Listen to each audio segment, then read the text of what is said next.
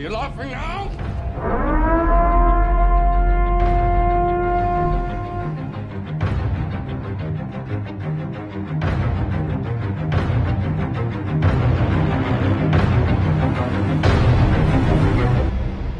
Well, all right. Welcome to episode 8 of Embrace the Suck, the only official licensed, sanctioned cast iron podcast of APG, bringing you 2 cents worth of free perspective on the heavy-hitting lifestyle. I'm your host, Bill Hart, coming to you almost live from New York City, where hospitalizations have fallen to the lowest in 1 month, as 21% of coronavirus test subjects tested positive for antibodies, but show no symptoms. Well, that's nice to hear, finally on the way out of the woods as opposed to still wandering around, running into trees in the COVID forest. All right, before we move along, quick beard update. I'm staring at the business end of week 7 since beard reset, and at this point I'm looking, I would say, a bit like salty U-boat captain. Like, I look like I should be wearing this thing at this point. Don't look like just a guy that forgot to shave, which is a nice change. I like to think I really ducked a bullet on this going around with no beard thing. But our topic this week, stepping into uncertainty. We're starting to step out of the coronavirus pandemic side of things and trying to step back into regular life, but it's a little bit uncertain out there in terms of what is the economy going to look like? What is my job situation going to look like? What's everything going to look like? So what most people are used to is a life that's very much lined out. You know what to expect. You're going to get, some people don't like it's the same thing every day, day in and day out. Some people complain about it, but the truth of the matter is that's what most people like and what most people expect. But what you like and what you expect is not what's going on out there right now. It's not running like a finely tuned Swiss watch. It's more like it's mud up to your knees and you lost a glove and you've been living on Pop-Tarts for 3 days. That's what it's more like out there. And luckily for you, dear listener, that is something that I'm very familiar with. Not exactly hep to, but something I'm very familiar with, going around a little bit on the uncomfortable side. So kind of a quick story on how did I get from here to there. Well, before war kicked off and we went back into Iraq again, good times. It was train, practice. And I think kind of the gap there is the understanding that difference between dealing in the uncertainty and bridging the gap between that and training down to a precise, honed, fine edge. So the second time we went back into Iraq, our deal was like we talked about a few podcasts ago, was April 2003, and our job was to go and secure metering and manifold, the whole pumping station with all the petroleum products in southern Iraq. So like we talked about, we rehearsed this thing months and months and months, and really all it amounted to on my end of it was the helo lands. I get out of the helo with my crew. We go to the left. We secure a little building there, and then we move through kind of a series of pipes and tubes and such, and then set up shop and wait for the Brits to show up. And we rehearsed for months and months and months and months. And getting into the details of that a little bit more, we were so tuned into like exactly how this thing is going to be. We've got this thing wired tight down to the details that when we actually went and finally did it, everybody's cranked up, obviously, because you're going to war, but you get in there and you land and you get off and the dust is flying. You're like, yeah, man, I'm invading a country. This is the deal. And then we go running over there to this building and we figured maybe there's a fence or chain link around it. And there was. So we go running up there and we call the quickie saw guy up. And a quickie saw is like, if you think of a big rotary saw, like a big round wheel saw, that like your dad had in the garage or something, except this is it's one that you can carry around. It's sort of like a chainsaw with that big round saw wheel on it. So that's a quickie saw. So we call the quickie saw guy up. Hey, cut through this thing, and everybody's ready to rock, waiting for the quickie saw guy to cut through the chain link fence. And everybody's, because this is what we practiced, man, and everything's going, this was possible option number 1. We got a quickie saw through the fence. Okay, the guy's working the fence. And now one guy looks 6 feet down the fence line and he goes, hey, there's a gate right here. And everybody kind of looks at each other like, did we practice for a gate? We didn't practice for a gate. Should we go through the gate? Like you're cheating on the plan or something. So we look at each other for a good 2 or 3 seconds and then, yeah, let's go through the gate. And we run, 6 feet down the fence and through the gate. But that's kind of where that gray area is of where you practice so much that now any little hiccup that gets thrown in there and it kind of throws you off, and getting used to working in that uncertainty. So the principle we're trying to address here is when everything you attempt runs less like that well-oiled Swiss watch and starts to feel more like you're trying to win the Kentucky Derby on a three-legged rocking horse. Yeah, it's very discouraging. But what you got to realize in a situation like this coronavirus situation, is that everybody is dealing with the same thing. Everybody is in the same spot, having the same complications, having the same uncertainties to deal with. Your job, if you want to get ahead, is to adjust to the unfamiliar at a rate that keeps you slightly uncomfortable and still out in front. So keeping yourself slightly uncomfortable, even though it's all very unstable and you're not used to it, not quite sure, if you can keep adapting, stay a little uncomfortable, you're going to maintain an advantage while other people sit there and wallow. And the more you do it, the more you'll get better at it. And guys that have been to combat, this is something that you see with guys, is it doesn't matter if the hiccups come. Yeah, man, everybody's going to hit a hiccup here or there. But I'm all right with that, because I fall down, I'm going to get back up. I'm up to my knees in mud, I'm going to keep on going. So now shifting to several years later, and this is 2006, 2007, and at this time, my mindset about this had changed. I'm used to working with a lot of uncertainty, a lot of variables, and just sort of figuring things out as they come. And now at this time, my platoon gets dropped into the Al Anbar province, like the western half of Iraq. And the situation at the time was that Al Anbar province was like the Wild West, like anything is going on out here.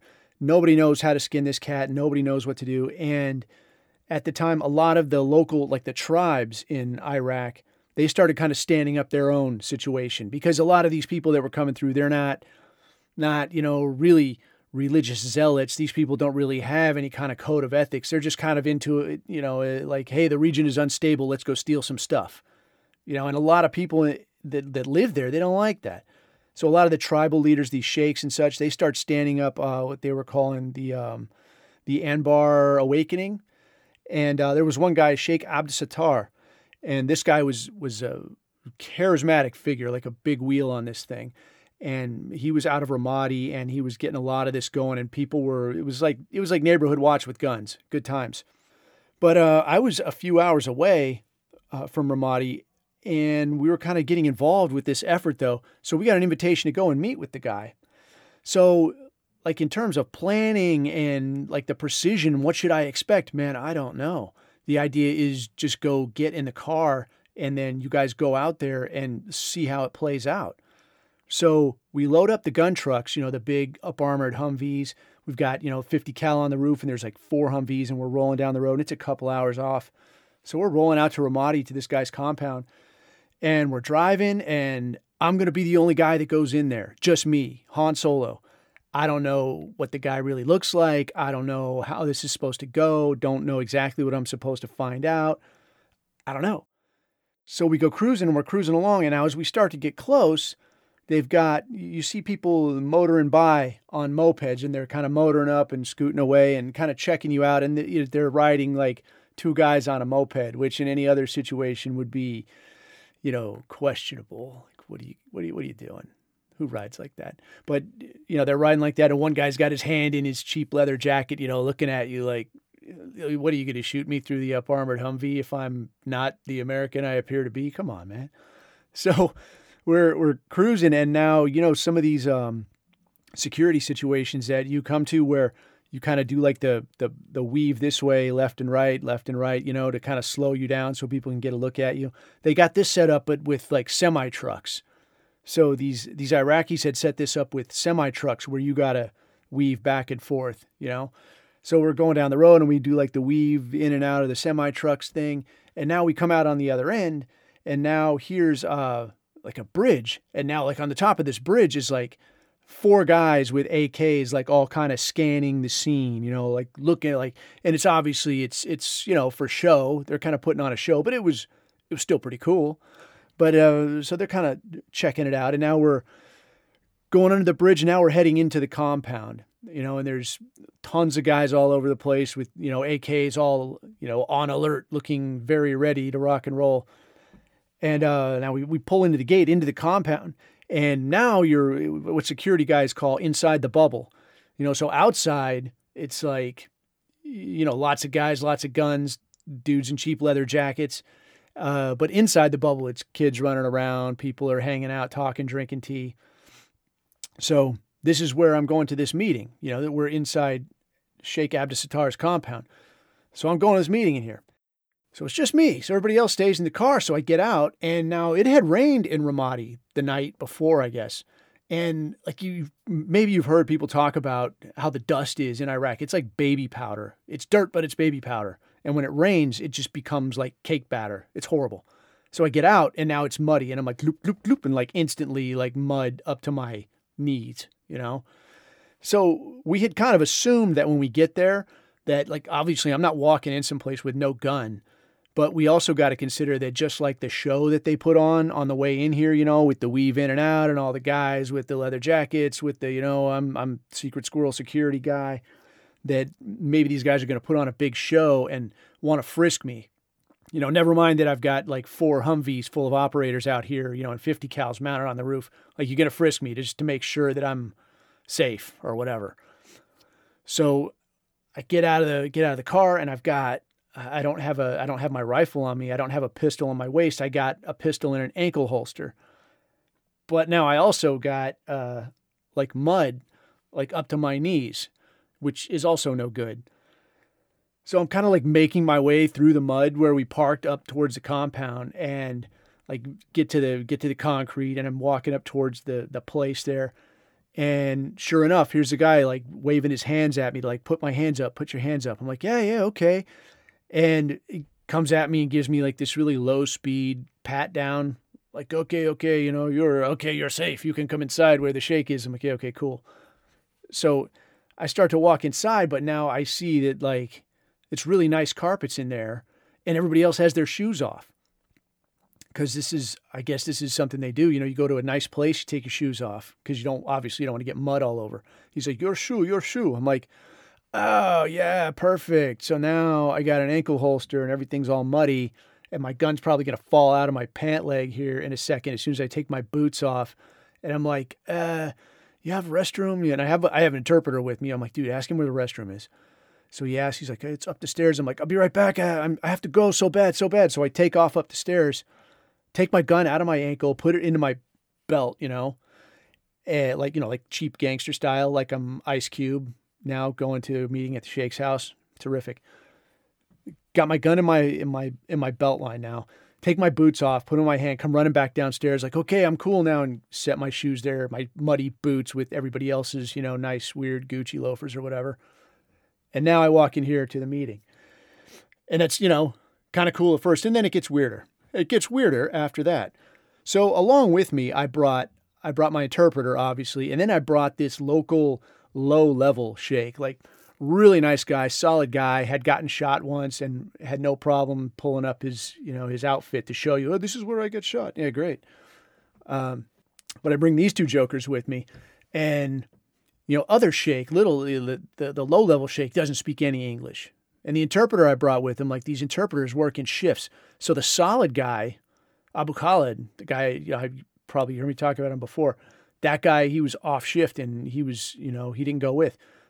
One of the other guys, it was really solid. He didn't go with. So I got this guy, Slipknot Deluxe, and this guy's with me. So we walk into the main sitting room, and we're in there, and you got to see, if you ever get a chance, go to Iraq, check out one of these rooms, tip top. But you go in there, and it's this monster Persian rug, not like these crummy Persian rugs that you see, I don't know, at the exchange or, on Amazon, I don't know. But like these things are thick and plush and enjoyable. And this thing is huge. It's like a giant banquet room size, but really good looking carpet. So you walk in there and like hanging out on this nice carpet, and then it's just couch all the way around the edge, and everybody's sitting and talking and smoking, of course. And so I walk in there and I sit down, and my Terp sits down, and then, Sheikh Jr., the guy I brought with, he sits down, and Sheikh Jr., this guy, he's an old guy, and he smokes these crummy cigarettes. I don't even know if the guy's still alive. He was pretty old. He might not be, it's not like I can call and check on him. But he smoked these crummy cigarettes called Pine, and it was like sawdust, and me, I don't even smoke. But, obviously, if I'm hanging out with these people, I have to at least pretend. So he's like waving cigarettes at me. I'm like, dude, we just got here. He's like, hey. He wants to know if you want to smoke. I'm like, yeah, I'd love nothing more. Please give me one of those pine cigarettes. So I'm sitting there with my crummy pine cigarette, and Shake Jr. is sitting there with his pine cigarette, just happy as a clam to be at this meeting, even though we're not talking to anyone yet. So we sit there for a minute, and now some guy in a military uniform comes over, Iraqi guy, and he's a general. He's somebody. And he comes over, sits down, introduces himself. Shake tells me, I'm working through the terp, introduce everybody. And now my terp, Slipknot Deluxe, is like, boss, I have to go to the bathroom. I'll be right back. I'm like, dude, come on. So he gets up and takes off. So we're sitting there like just kind of smiling at each other like a bunch of yahoos because I don't speak Arabic. And these two guys, I know Shake Jr. doesn't speak English, and I'm guessing that the general here doesn't speak English. So we're sitting there and I'm waiting. It's like I'm waiting on a bus that's never coming. And now this general just kind of pipes up and he's like, so who are you with? Because I wasn't wearing a uniform, right? I didn't ever wear a uniform there. I'm wearing, 511, what we call business tactical. You kind of everybody knows who you are, but you're not wearing a uniform, so you're not really in uniform. But, so this general is like, so who are you with? I'm like, oh, you speak English. Like, why did you just not say, So I said, oh, well, I'm with U.S. military.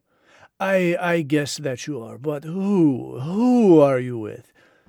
So I tell him that I'm with Naval Special Warfare, Special Operations Group, and I'm from the city down the road, and I want to find out what's going on, what can I get out of this. He says, oh, you're the military. I know you. I see the way that you do things, and it's not very good. And I'm like, here we go. But I have a plan, sort of. So he's laying it on me, man. And like, you come here and you break things and you blow things up and always this and never that and da-da-da-da. And I said, yeah, you're right. Yeah, you're right.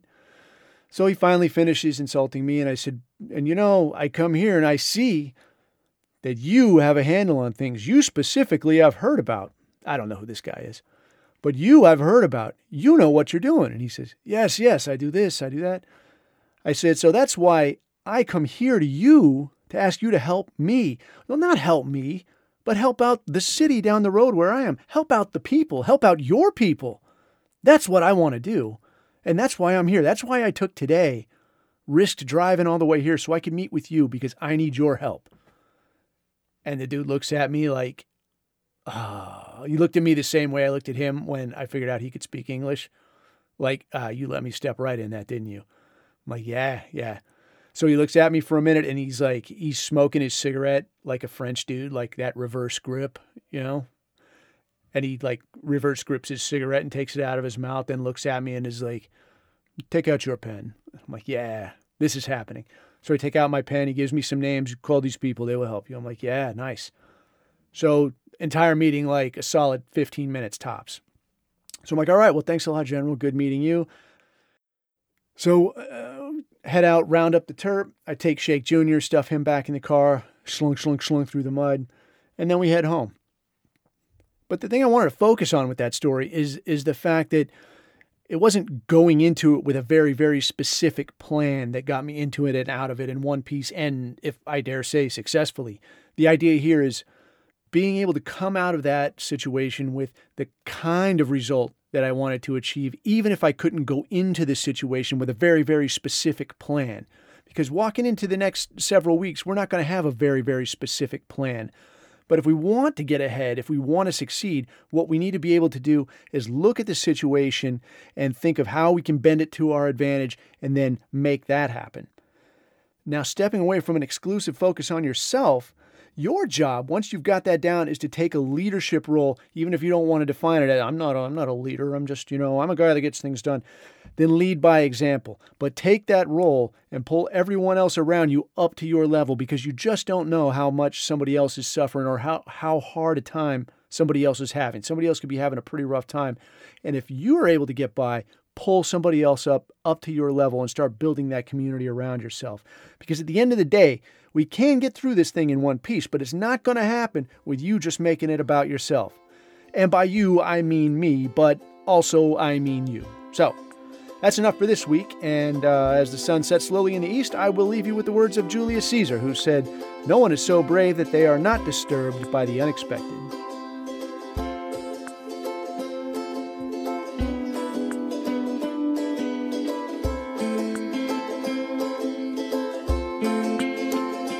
I am smart, capable, and most importantly, I'm free in all the ways that you are not.